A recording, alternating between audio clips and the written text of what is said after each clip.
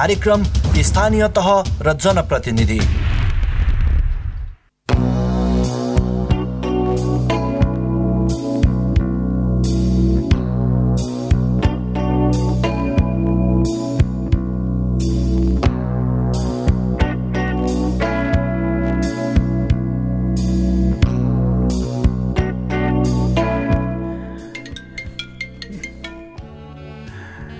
नमस्कार, स्थानीय तह र जनप्रतिनिधि कार्यक्रममा हार्दिक स्वागत छ। म कृष्ण तिमल सिन्हा। स्थानीय तहका काम कारबाही गतिविधि संविधान प्रदत्त अधिकार प्रयोग गर्ने सन्दर्भमा स्थानीय तहले यो 3 वर्षको बीचमा हासिल गरेका अधिकारहरूका सन्दर्भमा अनुभवका सन्दर्भमा हामी यो बसाइमा विशेष संवाद गर्दै आएका छौँ। मुलुक सङ्घीय संरचनामा गइसके पछाडि संविधानले परिकल्पना गरेको 3 तहको सरकार, 3 तहको सरकारले गर्ने काम, 3 तहको सरकारले जनतालाई अनुभूति गराउनुपर्ने परिवर्तन अनि समग्रतामा 3 तहका सरकारका बीचमा हुनुपर्ने समन्वयको प्रश्न हामी यो बसाइमा उठाउने गरेका छौँ र उठाउँदै पनि आएका छौँ। र स्थानीय तहका काम, स्थानीय तहका अधिकार, स्थानीय तहका उपलब्धि र स्थानीय तहसँग जोडिएका नागरिकको सरकारहरू उठान गर्ने सन्दर्भमा आज हामी सिन्धुपाल्चोकको चौतारा साङ्गाचोक गढी नगरपालिकाका उपमेयर जानुका पराजुलीसँग संवाद गर्नेछौँ। समग्रतामा यो महामारीको समयमा नगरपालिकाले कसरी काम गरिराखेको छ, चाडपर्वको मुखमा अब सहरबाट धमाधम गाउँमा नागरिकहरू फर्किराखेका छन्। कोरोना सङ्क्रमण, कोरोना महामारीको यो सन्तासका बीचमा स्थानीय सरकारले अथवा चौतारा साङ्गाचोक गढी नगरपालिकाले रोकथामका लागि कस्तो सतर्कता अपनाइराखेको छ, कोरोना महामारीसँग कसरी जुधिराखेको छ, अनि सँगसँगै प्राकृतिक प्रकोपका थुप्रै श्रृङ्खलाबद्ध प्रहार सहिराखेको सिन्धुपाल्चोकको यो क्षेत्रको अवस्था चाहिँ कस्तो छ। हामी समग्रतामा यिनै प्रश्नमा, यिनै विषयमा जोडिएर संवाद गर्नेछौँ स्थानीय तह र जनप्रतिनिधि कार्यक्रममा। तर एकैछिन विश्राम।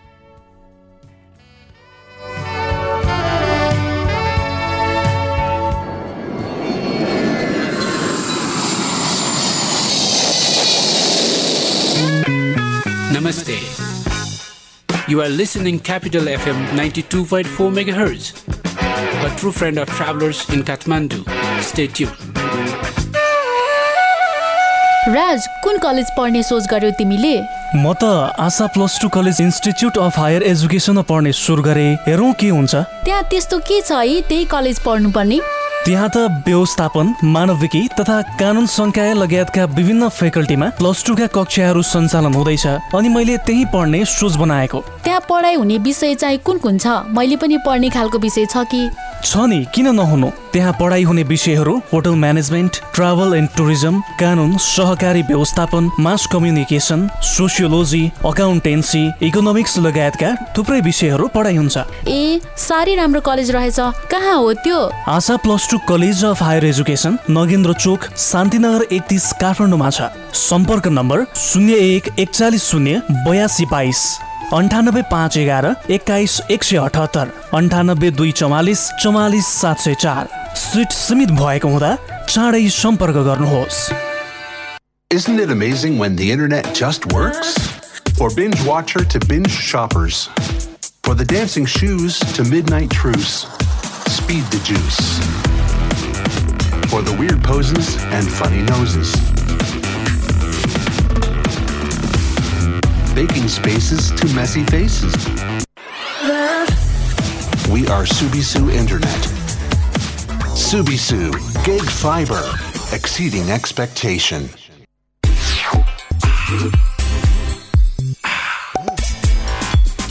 Cola, Coca-Cola, sabe sangue Coca-Cola. सबै सँगै कोका-कोला, घर बस्दा साथ सबैको परिवारसँग रमाइलो पाक्दैछ परिकार मिठो, खाइन्छ अनि कोकसँग खाना चाहिँ होला स्वाद बढाउन कोका-कोला, घर कोकसँग खास। प्लास्टिक, कस्मेटिक, लेजर सर्जरी र हेयर ट्रान्सप्लान्टको लागि नेपाल प्लास्टिक सर्जरी अस्पताल। उपलब्ध सेवाहरू: आगोले पोलेको बिरामीको उपचार, नयाँ तथा पुराना घाउको उपचार, हात खुट्टा र अनुहारको जन्मजात समस्याहरू, क्यान्सर सम्बन्धी प्लास्टिक सर्जरी, छाला तथा यौन सम्बन्धी समस्याहरू।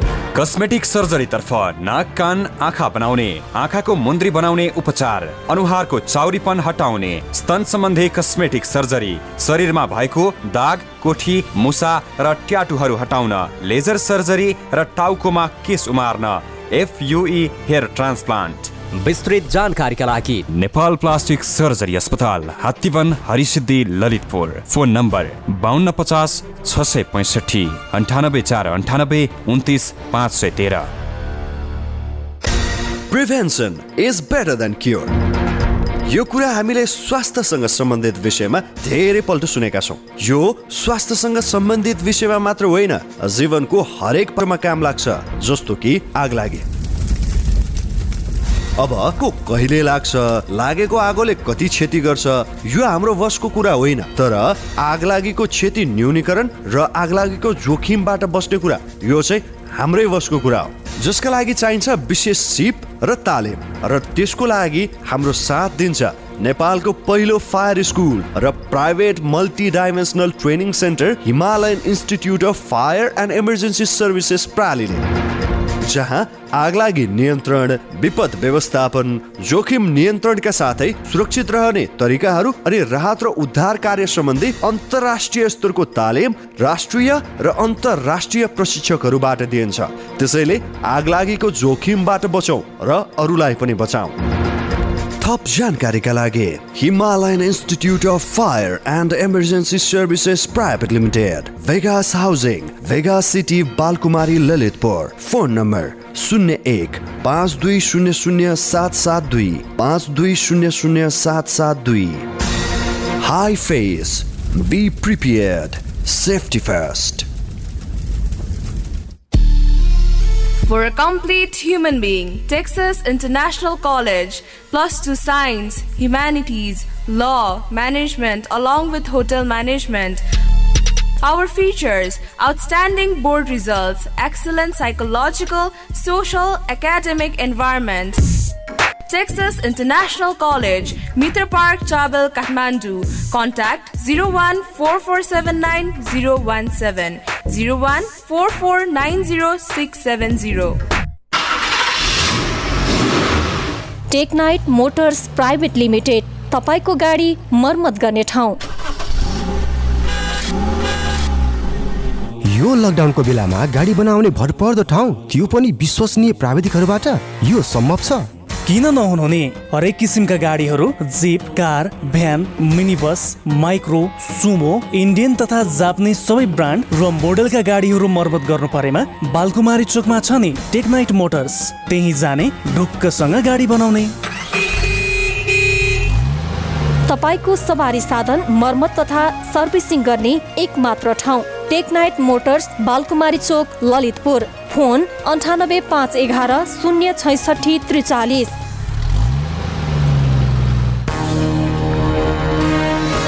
निजी स्तरबाट सञ्चालित FM रेडियोहरूको सामूहिक आवाज, भोइस अफ रेडियो, समाज र राष्ट्रप्रति जिम्मेवारी वहन गर्दै तपाईँ हाम्रै साझा समस्यामा केन्द्रित एक पृथक अनि नवीनतम कार्यक्रम भोइस अफ रेडियो। देशैभरिका रेडियोहरूमा एकै समय एउटै आवाज, कोरोना संक्रमण विरुद्धको सशक्त आवाज, प्रत्येक दिन साँझ 6:30 बजे। Voice of radio.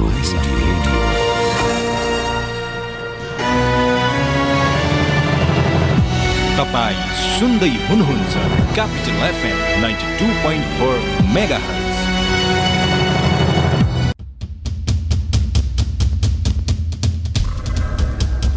कार्यक्रम स्थानीय तह र जनप्रतिनिधि।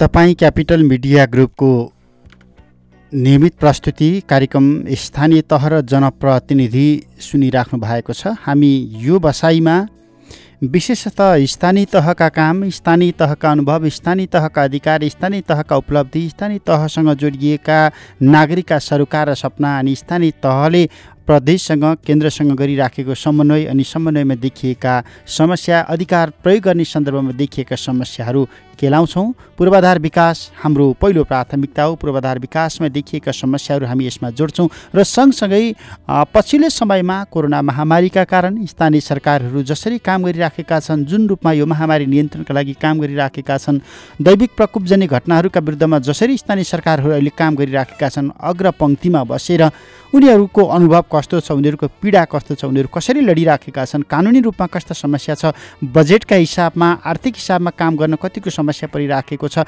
राजनीतिक समन्वयको प्रश्न पनि सँगसँगै जोडिएर आउँछ, राजनीतिक हिसाबमा काम गर्न कतिको सहज छ, अनि सँगसँगै नागरिकको अपेक्षा पुरा गर्ने प्रश्नमा प्रदेश र स्थानीय सरकारले कसरी समन्वय गरिराखेका छन्, केन्द्रले यो समस्याको गाँठो फुकाउने प्रयत्न गरिराखेको छ कि छैन, अथवा कतिको सहज भूमिका निर्वाह गरिराखेको छ, यिनै प्रश्नहरूमा हामी जोडिँदै आएका छौँ। र आज मैले सुरुमा पनि भने आजको यो बसाइमा हामी सिन्धुपाल्चोकको चौतारा साङ्गा चोकगढी नगरपालिकाका उपप्रमुख जानुका पराजुलीसँग हामी संवाद गर्दैछौँ।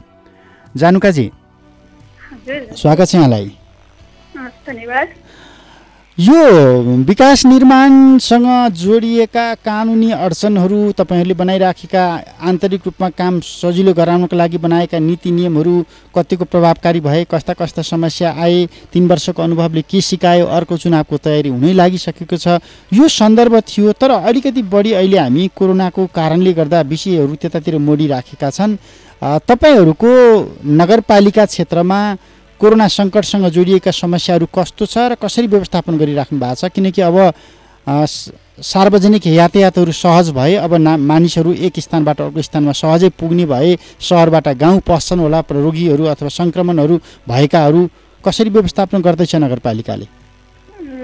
स्वाभाविक रूपमा अहिले विश्वव्यापी रूपमा जो कोरोना भाइरसको जो महामारीको सङ्कट सामना गर्नु परिराखेको छ, अब स्वाभाविक रूपमा हाम्रो नगरपालिकामा पनि अब त्यसको अब असर, अब त्यसको चाहिँ अब समस्याको समाधानको निमित्त हामी पनि उत्तिकै सतर्क र सजग रहन आवश्यक छ।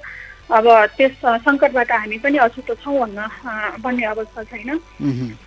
तसर्थ अब हामीले अहिले जो कोरोना भाइरसको महामारीबाट जोगिनका लागि सुरुदेखि नै हामीले विभिन्न खालका अब रोकथामका उपायहरू अवलम्बन गर्दै आएका छौँ। तसर्थ अहिलेसम्म हामीले हाम्रो नगर क्षेत्रमा त्यति धेरै सङ्क्रमणको जोखिम वहन गर्नु परिराखेको अवस्था छैन अहिलेसम्म। अहिलेसम्म आउँदाखेरि हामीले विदेशबाट आउनेहरूलाई अनिवार्य रूपमा नगरपालिकाको सम्पर्कमा ल्याएर उहाँहरूलाई क्वारेन्टाइनमा राख्ने व्यवस्था गरेका छौँ र उहाँहरूलाई PCR टेस्ट गरेर मात्रै फर्किने व्यवस्था गरेका छौँ। त्यसै गरी नगरपालिका प्रवेश गर्ने नाकाहरूमा हामीले उहाँहरूको स्वास्थ्य चेक जाँच गरेर मात्रै प्रवेश गर्ने व्यवस्था गरेका छौँ। अनि त्यस पछाडि सङ्क्रमण भेटिएका केही मान्छेहरू हुनुहुन्छ, उहाँहरूलाई आइसोलेसनमा राख्ने व्यवस्था गरेका छौँ र कन्ट्याक्ट ट्रेसिङका आधारमा उहाँहरूको सम्पर्कमा कतिजना व्यक्तिहरू रहनुभयो उहाँहरूलाई पनि हामीले क्वारेन्टाइनमा राखेर त्यस पछाडि मात्रै उहाँहरूलाई चाहिँ अब घर पठाउने व्यवस्था गरेका छौँ। स्वास्थ्य सतर्कताका विभिन्न खालका सूचनाहरू, त्यस पछाडि स्वास्थ्य हानिका उपायहरू हामीले विभिन्न मिडियाहरू मार्फत, विभिन्न पत्रिका नागरिकहरूलाई सचेतनताका उपायहरू अपनाउनका लागि आह्वान गर्ने गरेका छौँ, आग्रह गर्ने गरेका छौँ। यसरी हामीले कोरोना महामारी जो अहिले विश्वव्यापी रूपमा जो फैलिराखेको छ यसबाट जोगिनका लागि विभिन्न डिस्टेन्सका कुराहरू, मास्क, साबुन पानीले हात धुने जो व्यवस्थाका कुराहरूलाई हामी अनिवार्य र कडाइका साथ नागरिकहरूलाई चाहिँ के अरे अपनाउनका लागि आग्रह गरिराखेका छौँ। सदरमुकाम पनि तपाईँहरूकोमै पर्यो होइन? जिल्ला सदरमुकाम पनि अब आउजाउ बढी हुने भए जिल्लाका सबै भेगका नागरिकहरू प्रशासनिक कामका सन्दर्भमा अथवा अदालती कामका सन्दर्भमा स्वाभाविक रूपमा आउने भए अब उनीहरूको हकमा जसरी अहिले भनिन्छ नि PCR रिपोर्ट नभइकन एउटा स्थानबाट अर्को स्थानमा जान मिल्दैन, पाइँदैन, तर त्यो त सम्भव भएन एउटै जिल्लामा। त्यसको व्यवस्थापन, निगरानी अब त्यो कसरी गरिन्छ, त्यसको लागि उपचारका लागि त्यहाँनिर पूर्वाधारहरू कसरी विकास गरियो? हजुर, हाम्रो अब नगरपालिकामा जिल्लाकै अब प्रदेश स्तरीय एउटा हस्पिटल छ, चौतारा हस्पिटल। अब त्यसमा हामीले स्वाब सङ्कलन गरेर परीक्षणका लागि भनेर धुलिखेल अथवा काठमाडौँको टेकु हस्पिटल पठाउने गरेका छौँ। अब सबैका लागि अनिवार्य भन्ने कुरा पनि हो, यो सम्भव हुने कुरा होइन, यो असाध्यै अब महँगो प्रक्रिया पनि हो। त्यो भइसके पछाडि जो आशंका भएका व्यक्तिहरू हुनुहुन्छ र उहाँहरूको सम्पर्कमा आएका व्यक्तिहरू हुनुहुन्छ, उहाँहरूलाई चाहिँ कन्ट्याक्ट ट्रेसिङका आधारमा उहाँहरूको परीक्षण गरेर अब हामीले पठाउने व्यवस्था गरेका छौँ। र पहिलो कुरा त हामीले नागरिकहरूलाई अनावश्यक रूपमा घरबाट बाहिर ननिस्किनका लागि नै आग्रह गर्ने कुरा हो। र निस्किनै परे पनि उहाँहरूलाई मास्क अनिवार्य लगाउनु पर्ने, सोसल डिस्टेन्स कायम गर्नुपर्ने, ती कुराहरूलाई चाहिँ एकदमै सतर्क रहनका लागि, सजगताका साथ ती विधिहरू अपनाउनका लागि हामीले आग्रह र अनुरोध गरिराखेका छौँ। अब यो नै मुख्य कुरा हो जस्तो लाग्छ। अब अहिलेको समयमा सधैँभरि लकडाउन, सधैँभरि निषेधाज्ञा गरेर पनि सम्भव छैन, किनकि नागरिकहरूको अनिवार्य आवश्यकता कुराहरू त पुरा गर्नै पर्यो होइन। मुख्य कुरा मान्छेले अब भोकमा बस्न दिनु भएन, भोकमरी लाग्नु भएन होइन। त्यो भइसके पछाडि हामीले अनिवार्य रूपमा हामीले जो स्वास्थ्य मापदण्डको कुराहरू छन् ती कुराहरूलाई अब लागू गरेर चाहिँ अब बिस्तारै बिस्तारै हामीले अब मान्छेहरूको दैनिक जीवनमा फर्कनका लागि हामीले त्यो वातावरण सृजना गरिराखेका छौँ। यो बिचमा विकास निर्माणको कामहरू कतिको प्रभावित भए? तपाईँहरूको ध्यान सम्पूर्ण रूपले जनशक्ति पनि त्यतै भयो, बजेट पनि त्यतै गयो, योजनाहरू पनि त्यतैतिर बसेर तर्जुमा गर्नुपर्ने अवस्था आयो। नियमित विकास निर्माणका कामहरू, पाइपलाइन नभएका प्रोजेक्टहरू त सबै रोकियो होला है? हजुर, एकदमै विकास निर्माणका कामहरू त प्रभावित भइहाले। यति बेला हामी सबैको ध्यान भनेको कोरोना विरुद्ध कसरी लड्ने, कोरोनाबाट हाम्रो आफ्नो नागरिकलाई कसरी जोगाउने भन्ने कुरा नै हामी सबैको ध्यान केन्द्रित भएको बेलामा विकास निर्माणका नियमित कामहरू केही न केही रूपमा प्रभावित भएकै छन्। अब अगाडि दिनहरू अब हुँदै जान्छ, त्यस पछाडि हाम्रो विकासका अब एनुअल प्रोग्रामहरू त बनिराखेको छ। हामीले नगरबाट 2017-2078 को बजेट नीति कार्यक्रम पास गरिरहेका छौँ। अब त्यसलाई अब कसरी सञ्चालन गर्ने भन्ने कुरा अब आगामी दिनमा अब कोरोना महामारीको अवस्था कस्तो रहन्छ त्यसले पनि निर्भर गर्छ। अनि फेरि नागरिकका मागहरू त सीमित नै छन्, उहाँहरूका डिमान्डहरूलाई पुरा गर्ने, सम्बोधन गर्ने कुरामा हामी सजग र सतर्क त छँदैछौँ। फेरि पनि अब परिस्थिति कस्तो बन्दै जान्छ त्यसलाई हेर्ने कुरा हो। कस्ता कस्ता योजनाहरू अगाडि सारियो, कस्ता कस्ता उपलब्धिहरू भए 3 वर्षको बिचमा, अनि कानुनी रूपमा नीतिगत रूपमा कस्ता कस्ता समस्याहरू आयो? संविधानले त धेरै अधिकार दियो तपाईँहरूलाई, स्थानीय सरकारलाई विशेष गरी, तर कार्यान्वयन गर्ने सन्दर्भमा, कानुन तर्जुमा गर्ने, नीति तर्जुमा गर्ने र व्यवहारमा उतार्ने सन्दर्भमा चाहिँ 3 तहको सरकारका बिचमा ठाउँ ठाउँमा द्वन्द्व देखिएको अवस्था छ। तपाईँको अनुभवले यो 3 वर्षको कार्य अवधि कस्तो रह्यो, कस्ता कस्ता समस्याहरू आए? हजुर, हामी संघीयताको स्थापना भए पश्चातका पहिलो कार्यकालका प्रतिनिधि हौँ। हामीसँग थुप्रै चुनौती र कठिनाइहरू थिए, किनकि पहिलो हामी नयाँ संरचनाका प्रतिनिधि भएको कारणले गर्दाखेरि हाम्रो आफ्नै कार्यालय भवन थिएन, कर्मचारीहरू पर्याप्त थिएनन् हामीसँग सेवा प्रवाहका लागि, अनि नियम ऐन र कानुनहरूको अभाव थियो। हामी नयाँ व्यवस्थामा गएका थियौँ, विविध चुनौती र अप्ठ्याराहरू हाम्रा सामुन्ने थिए। ती चुनौती र अप्ठ्याराहरूलाई हामीले एउटा अवसरको रूपमा बुझेर हामीले हाम्रा काम कारबाहीहरूलाई अगाडि बढाउँदै गयौँ। हामीले अल्पकालीन, मध्यकालीन, दीर्घकालीन योजना, प्रकृतिका योजनाहरू बनाएका थियौँ। हामीले नगरपालिकालाई 5 वर्षभित्रमा अलिकति समुन्नत नगरपालिका र जनताले अनुभूत गर्ने गरी सङ्घीयताको फरक अभ्यास गराउन खोज्यौँ। त्यो हुँदाखेरि हामीले पूर्वाधारतर्फका योजनाहरू, जनताका आधारभूत आवश्यकता कुराहरूलाई सम्बोधन गर्ने प्रयत्न गऱ्यौँ। पहिलो कुरा, हाम्रो नगरपालिकामा खानेपानीको समस्या थियो। हामीले 5 वर्षभित्रमा आधारभूत जनतामा खानेपानीको पहुँच पुर्याउने एउटा सङ्कल्प गरेका थियौँ। त्यसलाई हामीले लगभग पुरा गरेका छौँ। त्यस पछाडि अर्को कुरा भनेको 72 सालको भूकम्पबाट हाम्रो नगरपालिका असाध्यै प्रभावित नगरपालिका हो। यहाँ 98 घरहरू, निजी आवासहरू ध्वस्त भएका थिए, ठुलो धनजनको क्षति भएको थियो। र हाम्रो अर्को एउटा महत्त्वपूर्ण भनेको हाम्रो कार्यकालभित्रमा पुनर्निर्माणको काम सम्पन्न गर्नेछौँ भनेर हामीले घोषणा गरेका थियौँ। लगभग अहिले आउँदाखेरि 97% निजी आवासहरू पुनर्निर्माणको काम सम्पन्न भएका छन्।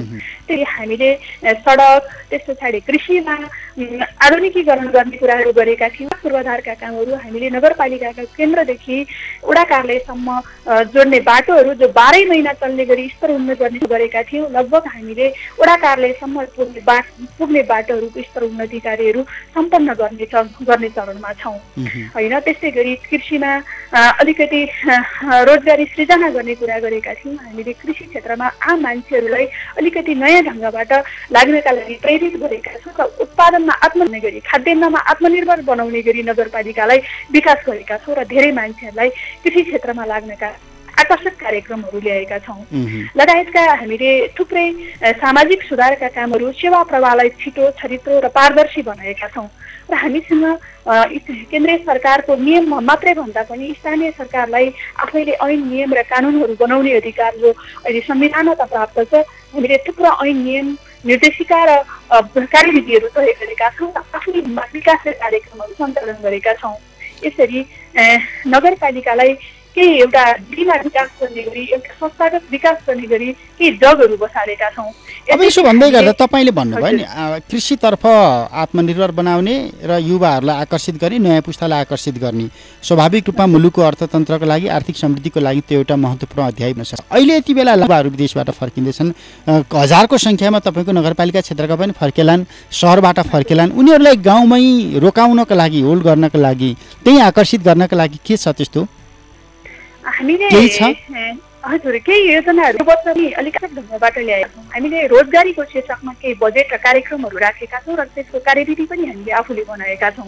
हामीले स्वरोजगार हुन चाहने युवाहरूका लागि नगरपालिकालाई बिना ब्याजमा उहाँलाई रोजगार बन्नका लागि आकर्षित गरेका छौँ। हामीले प्रस्तावना माग गर्छौँ, उहाँहरूको कार्ययोजना माग गर्छौँ। त्यस पछाडि उहाँहरूले किस्तामा तिर्ने गरी 3 वर्ष 5 वर्षभित्रमा उहाँहरूले त्यो किस्ता चुक्ता गर्ने गरी हामीले ऋण प्रवाह गर्ने सोचिराखेका छौँ। अर्को कुरा भनेको वित्तीय संस्था र सहकारीहरूबाट उहाँहरूले लिएको ब्याज जो रोजगार सृजनाका लागि अथवा उहाँहरूले व्यवसाय गर्नका लागि जो ऋण लिनुहुन्छ त्यसको ब्याज तिर्ने गरी ब्याज अनुदानको कार्यक्रमहरू पनि हामीले ल्याएका छौँ होइन। त्यस्तै गरी हामीले विभिन्न व्यावसायिक कृषकहरूका लागि पशुमा कृषिमा विभिन्न आकर्षक अनुदानका योजनाहरू पनि छन्। यसरी हामीले नागरिकहरूलाई आफ्नै क्षेत्रमा केही गर्नका लागि आत्मनिर्भर हुनका लागि कम्तीमा अब आफ्नो माटोमा नै आफ्नो पसिना बगाउनका लागि हामीले केही प्रोग्रामहरू ल्याएका छौँ। यसले युवाहरूलाई के आकर्षित गरेको हामीलाई अनुभूति भइराखेको छ। प्रदेशको र केन्द्रको भूमिका चाहिँ के हुन्छ यहाँनिर तपाईँले यसो गर्दै गर्दाखेरि? अब प्रदेशले पनि अब थुप्रै योजनाहरू आकर्षक योजनाहरू ल्याएको छ। यसमा चाहिँ अब प्रदेशले र केन्द्रले पनि ती कुराहरूमा अब स्थानीय तहलाई चाहिँ अब विभिन्न खालका सशक्त योजनाहरू पनि पठाएको छ। त्यसलाई हामीले नगरपालिकाको तहबाट नै एउटा विधिमा कार्यान्वयन गर्ने गरी काम अगाडि बढाउने गर्दछौँ। त्यसै गरी अब प्रदेश र केन्द्रले अब नियमन अनुगमनको कामहरू पनि गरिराखेको छ र स्थानीय तहलाई यस्ता खालका अलिक आकर्षक खालका अझै युवाहरूलाई आकर्षित गर्ने खालका योजनाहरू बनाउनका लागि उहाँले जो प्रेरित गरिराख्नु भएको छ। उहाँहरूले चाहिँ अब निर्देशित अब गर्ने भन्दा पनि उहाँहरूले चाहिँ अब नगरपालिकालाई चाहिँ कम्तीमा सृजनात्मक खालका कार्यक्रम बनाउनका लागि उहाँहरूले चाहिँ अलिकति चाहिँ अब सुझावहरू दिइराख्नु भएको छ। यो पनि एउटा महत्त्वपूर्ण पाटो हो जस्तो लाग्छ। काम गर्दा समस्या भयो भनेर थुप्रै स्थानीय सरकार यो बिचमा 150 स्थानीय सरकारका प्रमुखहरूसँग हामीले संवाद गरिसक्यौँ। नियमित संवादका क्रममा काम गर्न समस्या भयो, नीति निर्माणका सन्दर्भमा समस्या भयो, हामी एउटा कानुन बनाउँछौँ, प्रदेशले एउटा बनाउँछ, हाम्रो एउटा अधिकार संविधानले दिइराखेको छ, केन्द्रले एक खालको सम्झौता गरिदिन्छ, एक खालको कानुन ल्याइदिन्छ, हामीले स्वास्थ्य शिक्षा पूर्वाधार सबै क्षेत्रमा काम गर्न सकिराखेका छैनौँ, बजेट समयमा आउँदैन। यो महामारीको बिचमा पनि स्थानीय सरकारहरूलाई केन्द्रबाट आएको भनेको बजेट सही ढङ्गबाट आइपुगेको छैन। थुप्रै समस्याहरू सुनाउँछन् नि, तपाईँहरूको चाहिँ के छ? स्वाभाविक रूपमा कतिपय साझा अधिकारका सूचीहरू छन्, त्यसमा चाहिँ अब अलिकति विवाद अलिकति दखल केन्द्र र प्रदेश सरकारको बिचमा प्रदेश र स्थानीय सरकारको बिचमा स्वाभाविक रूपमा टक्राउँछ त्यो होइन। अब यो एकल अधिकारको सूचीमा पनि कतिपय केन्द्रबाट हस्तक्षेप हुने कुराहरू छन् होइन। संविधानले जो संहितालाई जसरी व्याख्या गरिराखेको छ, संहिताको मर्मको जुन गरिराखेको छ, त्यसमा चाहिँ कतिपय केन्द्र र प्रदेशबाट हस्तक्षेपका कुराहरू छन्। अब स्थानीय तहलाई तहकै स्तरमा सँगसँगै हुने कुराहरूमा कतिपय बाधा र अप्ठ्याराहरू छन्। यो अलिकति छलफलको विषय हो जस्तो लाग्छ मलाई, बहसको विषय हो जस्तो लाग्छ होइन। किनकि स्थानीय तह आफैमा एउटा सरकार हो, यसले आफैले चाहिँ अब धेरै कुराहरूमा अलिकति अधिकार सम्पन्न हिसाबलेको मुभमेन्ट हुनुपर्ने हो। त्यसमा चाहिँ कतिपय सवालमा अलिकति फुल रूपमा चाहिँ फुल स्विङमा मुभ हुन सकिराखेको छैन। यो विषयमा सायद अब यो निरन्तर छलफलको विषय हो जस्तो लाग्छ होइन। यसमा चाहिँ अब कतिपय अब अहिले अब बजेटको कुराहरू पनि यहाँले उठाउनु भयो। कोरोना महामारी अब यसरी चलिराखेको छ। अहिले मलाई लाग्छ यो कोरोना रोकथामका लागि स्थानीय तहहरू उसमा रोल यति महत्त्वपूर्ण भइराखेको छ कि स्थानीय तह नभएको भए यो रोकथामको प्रयत्न केन्द्रीय सरकारको पहलमा सम्भव थिएन। किनकि हरेक मान्छेहरूको पहिचान गर्ने कुरा, हरेक मान्छेहरूलाई चाहिँ अब क्वारेन्टाइनमा राख्ने कुरा, उनीहरूको व्यवस्थापन गर्नेदेखि लिएर कन्ट्याक्ट ट्रेसिङदेखि लिएर जनप्रतिनिधि र स्थानीय तहको भूमिका निकै महत्त्वपूर्ण भएको कारणले नै यो महामारीले यति विकराल रूप गाउँ स्तरमा लिन सकिराखेको छैन होइन।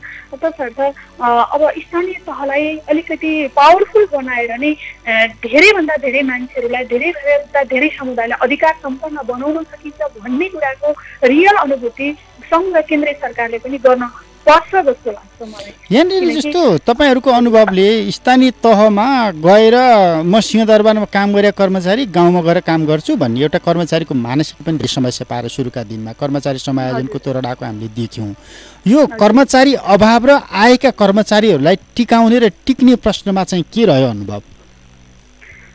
यसमा स्वाभाविक रूपमा केन्द्रमा काम गरेको कर्मचारी अब गाउँमा गएर काम गर्ने सवालमा अलिकति हिचकिचाहट हुने कुरा स्वाभाविक हो। तसर्थ सरकारले अलिकति भन्नु उहाँहरूलाई चाहिँ अब उहाँहरूको चाहिँ अब स्थानीय तहमा जाँदाखेरि पनि अब उहाँहरूको भविष्य चाहिँ उज्जवल छ।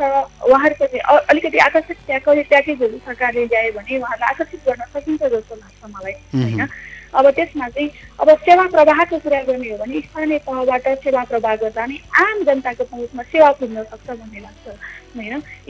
सिंहदरबारमा एउटा सामान्य किसानको पहुँच पुग्न सक्दैन किनकि गेटभित्र गर्न पस्नका लागि उसँग पास हुँदैन। अब स्थानीय तहमा एउटा सामान्य किसान, एउटा सामान्य मजदुर उसले आफ्नो विकास होइन, आफूलाई आवश्यक पर्ने कुराहरू उसले हामीसँग माग गर्छ, त्यसलाई सजिलै सम्बोधन गर्ने जो वातावरण बनेको छ यो कुरालाई मध्यनजर गरेर केन्द्र सरकारले कर्मचारीहरूलाई चाहिँ अब स्थानीय तहमा जाँदाखेरि पनि उहाँहरूको भविष्य उज्जवल छ, सुरक्षित छ भन्ने कुराको ग्यारेन्टी गर्नुभयो भने सायद कर्मचारीहरूलाई स्थानीय तहमा खटाउनका लागि खास गाह्रो छ जस्तो लाग्दैन। स्थानीय तहबाट पनि हामीले विभिन्न सेवा सुविधाका कुराहरू, प्याकेजहरू हामीले कार्यसभाको बैठकबाट निर्णय गरेर उहाँलाई प्रदान गरेका छौँ। त्यो हुँदाखेरि अब केन्द्र ताक्ने भन्दा पनि स्थानीय तह पनि एउटा सरकार हो, यहाँ पनि अब धेरै कुराहरूको सुविधा छ भन्ने कुराको अनुभव हामीले गराउन प्रयत्न गर्नुपर्छ केन्द्रबाट पनि, प्रदेशबाट र स्थानीय तहबाट पनि। वृत्ति विकासका लागि तगारो होइन स्थानीय तह, वृत्ति विकासका सम्भावनाहरू बढी हुन्छन् भनेर सिंहदरबारले त्यो ढाडस दिन सक्नु पर्यो नि त। त्यो ढाडस दिन सक्नु अर्को अब जस्तो तपाईहरु स्थानीय तहले पनि अब त्यो अनुभूति गर्ने गरी काम गराउनु पर्यो। अर्को पुनर्निर्माणको चरण लगभग सकिँदै गर्दाखेरि 3 वर्षको अनुभवमा दक्ष जनशक्ति, प्राविधिक अत्यन्तै धेरै अभाव अनि सँगसँगै निर्माण सामग्रीको अभावको प्रश्न पनि धेरै आए। यो मालेमा चाहिँ दक्ष जनशक्ति र प्राविधिकहरूको र प्रविधिको व्यवस्थापनमा अब समस्या छ कि छैन?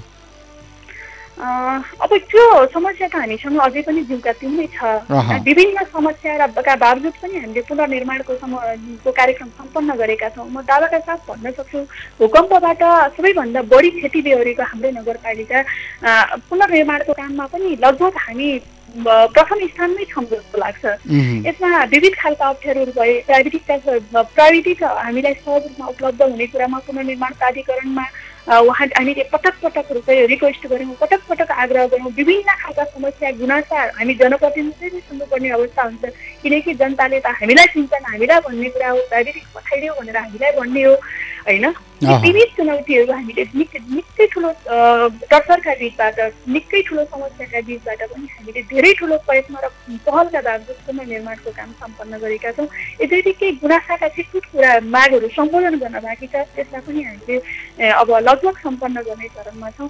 यो हुँदाखेरि अब विगतको भन्दा अलिकति सहज अलिकति व्यवस्थित त हुँदै गएको छ, यद्यपि पूर्ण रूपमा त्यो भएको छ भन्ने कुरा होइन। अझै पनि अब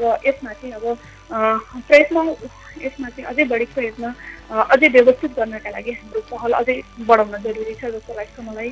अब कानुन त तपाईँ उपप्रमुख हुनुहुन्छ, न्यायिक क्षेत्र हेर्नुपर्ने जिम्मा पनि छ तपाईँलाई। न्यायिक कार्य सम्पादनको सन्दर्भमा कतिको समस्या भयो, कतिको सहज भयो, अथवा यसले जिल्ला अदालत अथवा केन्द्र प्रदेश तहमा जाने जुन उच्च अदालत अथवा केन्द्रीय अदालतसम्म आइपुग्ने मुद्दा मामिलाहरू कतिको त्यो बोझ कतिको कम गरियो अथवा कसरी काम गरियो?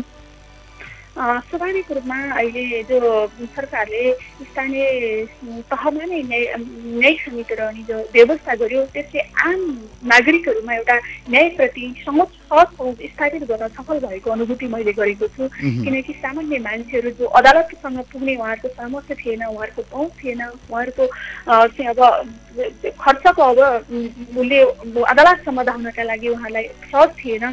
त्यो समस्यालाई एक ढङ्गबाट निराकरण गरेको छ यो व्यवस्थाले जस्तो लाग्छ मलाई होइन। अब अहिले स्थानीय तहमा हाम्रो नगरपालिकामा 3 जनाको न्यायिक समिति छ र त्यसको संयोजक संविधान उपप्रमुख हुने व्यवस्था छ।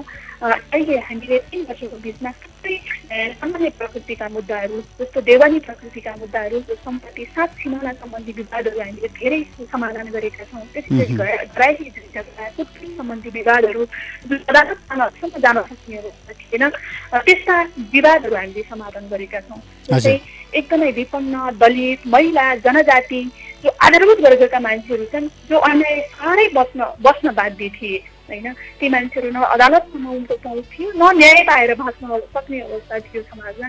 ती मान्छेहरूलाई हामीले न्यायिक समितिसम्म ल्याएर विभिन्न खालका भन्नुहोस् न मेलमिलापका कामहरू अथवा विवाद निरूपणका कामहरू गरौँ। एक हदसम्म न्याय सामाजिक न्यायमा सबैको पहुँच स्थापित गर्ने प्रयत्न गरेको छ। यो निकै महत्त्वपूर्ण विषय भएको जस्तो लाग्छ मलाई। यसले हामीले लगभग हाम्रो नगरपालिकामा मात्रै धेरै मुद्दा मामलाहरूको अदालतसम्म जाने कुरालाई हामीले कम गरेका छौँ। त्यो अदालतले पनि त्यो महसुस गरेको छ किनकि स्थानीय तहमा न्यायिक समितिको व्यवस्था भए पछाडि अदालतमा आउने मुद्दाको सङ्ख्या धेरै कम भएको छ, धेरै घटेको छ भनेर हामीलाई अदालतबाट पनि हामीसँग छलफल हुँदाखेरि धेरै पटक जिल्ला न्यायाधीशले त्यस्तो कुराहरू बताउनु भएको छ। यसो हुँदाखेरि न्यायिक समितिको भूमिका निकै गहन, निकै महत्त्वपूर्ण भएको छ र समाजमा एउटा शान्ति स्थापना गर्नका लागि, मेलमिलाप कायम गर्नका लागि र एउटा सभ्य समाजको निर्माण गर्नका लागि यसको भूमिका निकै महत्त्वपूर्ण भएको मैले अनुभूत गरेको छु। यद्यपि यसमा विभिन्न समस्याहरू त सधैँ छन्। हामीसँग अझै पनि अधिकृत स्तरको न्यायिक कर्मचारी छैन होइन, पर्याप्त न्यायिक समितिमा कर्मचारी छैन, उपप्रमुख सबै कुराको व्यवस्थापन गर्ने कुरामा एउटा एकदमै चुनौती छ होइन। यी विविध कुराहरूलाई अब एउटा न्यायपालिकाको एउटा अङ्गको रूपमा बुझेर यसलाई फङ्सनेबल गराउने कुरामा स्थानीय तहमा नै समस्या छ। गत वर्ष प्रदेशले चाहिँ अब न्यायिक सहकारिता भनेर दिन्छ, अहिले अर्को वर्ष कटौती गर्छ। यस्ता विविध समस्या छ। न्यायिक समितिलाई कमजोर आँक्ने होइन, कमजोर दृष्टिले हेर्ने समस्याहरू हामीसँग छ। यद्यपि यसलाई अलिकति फङ्सनेबल बनाउने गरी, यसलाई एउटा व्यवस्थित गर्ने गरी लगियो भने यसको निकै राम्रो असर छ समुदायमा, यसको निकै महत्त्व छ समुदायमा जस्तो मैले अनुभूति गरेको छु। अब अन्त्यमा जस्तो आर्थिक प्रणालीमा समग्रतामा तपाईँहरूको मात्रै समस्या होइन, प्रदेशको पनि समस्या देखिन्छ, केन्द्रको पनि समस्या देखिन्छ, कर्मचारीहरूको हालिमुहाली हुन्छ आर्थिक प्रणालीमा लगभग सबैतिर भनेर भनिन्छ। यो मानेमा तपाईँहरूको अनुभव के रह्यो? अनि सँगसँगै स्थानीय करसँग सम्बन्धित तालिमको पनि एक खालको अभाव हामीले यो बिचमा देखिराखेका छौँ र सँगसँगै समाजमा विद्यमान यी र यस्ता समस्याहरू जुन कर्मचारीहरू बाधक भए पनि भनिन्छ, कर्मचारीहरूलाई प्रोत्साहन भएन पनि हामी भनिराखेका छौँ, कर्मचारी भएन पनि भनिराखेका छौँ। हरेक कुरा गएर कर्मचारीसँग ठोकिन्छ र हरेक कुरामा कर्मचारीकै हालिमुहाली देखिराखेको परिस्थितिमा सहज ढङ्गबाट काम गर्नका लागि के भइदियो भनेदेखि सही ढङ्गको सिंहदरबारको अनुभूति गराउन सकिन्छ भन्ने लाग्छ। अन्त्यमा आर्थिक प्रणाली, कर प्रणाली, कर्मचारीको प्रोत्साहन र कर्मचारी बाधक सबै कर्मचारीमै गएर ठोकिन्छ नि। हजुर हजुर, स्वाभाविक रूपमा अब कर्मचारी अब नभइकन अब कुनै पनि सरकार सञ्चालन हुन सक्दैन, किनकि स्थायी सरकार पनि भन्ने गरिन्छ कर्मचारीलाई होइन। जनप्रतिनिधि भनेको त अब फेरबदल भइरहने कुरा हो। अब फेरि अब कर्मचारी अब जनप्रतिनिधिको कन्ट्रोलमा हताहतमा रहेर अब जवाफदेही भएर अब उनीहरू कर्तव्यनिष्ठ भएर काम गर्ने उनीहरूको धर्म हो जस्तो लाग्छ मलाई कर्मचारीको। अब जनताप्रति जवाफदेहिता देखाउने कुरा, पारदर्शिता कायम गर्ने कुरा कर्मचारीले आफ्नो एउटा उनीहरूको जिम्मेवारी हो जस्तो लाग्छ। यद्यपि शैक्षिक रूपमा कहीँ कतै अब कर्मचारीको नै हालिमुडी भएको भन्ने कुरा पनि आइराखेको छ। मलाई लाग्छ यसलाई अब निर्वाचित एउटा प्रतिनिधि अथवा टिमको माध्यममा रहेर उनीहरूलाई फङ्सनेबल गराउने कुरा, उनीहरूलाई कन्ट्रोल गर्ने कुरा होइन, उनीहरूलाई चाहिँ अब जनताप्रति जवाफदेही बनाउने कुरा, सेवा प्रवाहमा उनीहरूलाई जवाफदेही बनाउने कुरा निर्वाचित टिमको हो जस्तो लाग्छ मलाई। यसमा चाहिँ हामीले बेला बेलामा मासिक रूपमा कर्मचारीहरूको स्टाफ बैठक राखेर उनीहरूलाई निर्देशित गर्ने, उनीहरूका कमजोरीहरू औँल्याउने होइन, जनताबाट आएका कमेन्टहरूलाई हामीले उनीहरूलाई सतर्क गराउने, यस्ता कामहरू हामीले नियमित रूपमा गर्दै आएका छौँ। हजुर हुन्छ हजुर हजुर गर्दै आएका छौँ। अब त्यस पछाडि अब कर्मचारी अब हामीले अब खराब आचरण भएका उनीहरूका विभिन्न खालका कमेन्टहरूको आधारमा उनीहरूलाई विभिन्न खालका दण्डहरू गर्ने, सतर्क गराउने र अब राम्रो काम गर्ने कर्मचारीलाई प्रोत्साहन गर्ने र वार्षिक रूपमा पुरस्कृत गर्ने कार्यक्रमहरू पनि हामीले गर्दै आएका छौँ। मलाई लाग्छ अब कर्मचारीलाई अब कन्ट्रोलमा राख्ने, उनीहरूलाई प्रोत्साहित गर्ने अथवा उनीहरूलाई चाहिँ अब उनीहरूका आचरण व्यवहारलाई हेरेर उनीहरूलाई चाहिँ दण्ड गर्ने कुरा पनि हामीले स्थानीय तहबाट गर्दै आएका छौँ। यो सबै तहको सरकारले गर्नुपर्छ जस्तो लाग्छ होइन। कर्मचारी विहीन अवस्थामा पनि हामीले सरकार सञ्चालन गर्न सक्ने अवस्था हुँदैन र उनीहरूलाई एउटा कमान्डमा कन्ट्रोलमा होइन राखेर अब सेवा प्रवाहमा उनीहरूलाई मितव्ययी बनाएर उनीहरूलाई जवाफदेही बनाएर नै हामीले सुशासन कायम गर्न सक्छौँ। सेवा प्रवाहमा एउटा पारदर्शिता र जवाफदेहीता ल्याउन सक्छौँ र त्यसको अभ्यास हामीले हाम्रो तहबाट गरिराखेका छौँ जस्तो लाग्छ मलाई। हुन्छ हुन्छ, सम्पर्कमा आउनुभयो, जानकारी गराउनुभयो, धन्यवाद। धन्यवाद यहाँलाई पनि। जानुका पराजुली, उपप्रमुख, चौतारा साँगाचोक गढी नगरपालिका सिन्धुपाल्चोकका।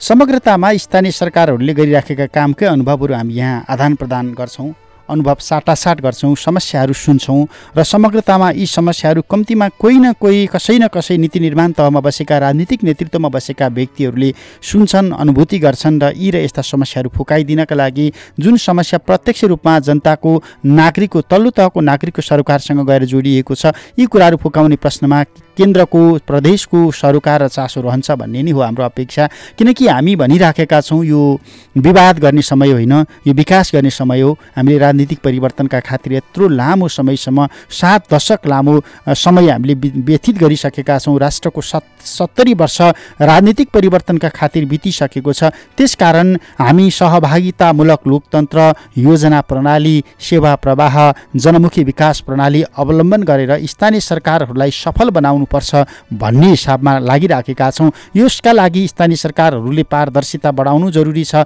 जवाफदेही सुदृढीकरण जरुरी छ, वित्तीय जोखिम न्यूनीकरणको विभिन्न उपायहरू अवलम्बन गर्नुपर्ने जरुरी छ। किनकि नेपालमा स्थानीय तहका बीचमा, स्थानीय तह र प्रदेशका बीचमा सेवा व्यवस्थापन विकासका सहकार्यका सन्दर्भमा अत्यन्तै ठुलो समस्या यो बीचमा देखिराखेको छ र स्थानीय सरकारलाई स्थायी सरकार स्वायत्तताको मुख्य आधारका रूपमा विकास गर्नुपर्नेछ, संरचनाहरू त्यही ढङ्गबाट व्यवस्थापन गर्नुपर्नेछ। किनकि केन्द्र छँदैछ, प्रदेशको भविष्य अहिले पनि देखिराखेको छैन। राजनीतिक नेतृत्वले प्रदेशको भविष्यमाथि अहिले पनि प्रश्न गरी उठाइराखेका छन्, बहस गरिराखेका छन्। त्यसैले स्थायी सरकार केन्द्र नै हो, स्थायी सरकार स्थानीय तहमै हो र स्थानीय तहले जनताको दिनानुदिन आइपर्ने समस्या सम्बोधनका लागि काम गरिराखेको हुन्छ। अहिले यो विपत्तिको समयमा, कोरोना कहरको समयमा जुन रूपमा जसरी सानो बजेटका बीचमा, सानो अनुभवका बीचमा, सानो जनशक्तिका बीचमा जसरी स्थानीय सरकारले काम गरेका छन्, यसले पनि पुष्टि गरेको छ स्थानीय दैलोको सरकार हो। स्थानीय सरकार जनतालाई अनुभूति गराउने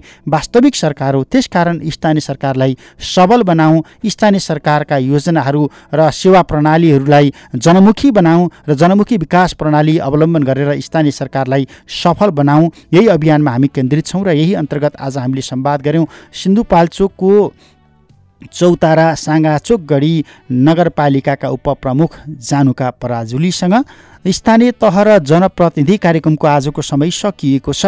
प्राविधिक मित्र रमेश भण्डारीका साथमा कृष्ण तिमल सिन्हा बिदा हुन्छु। नमस्ते।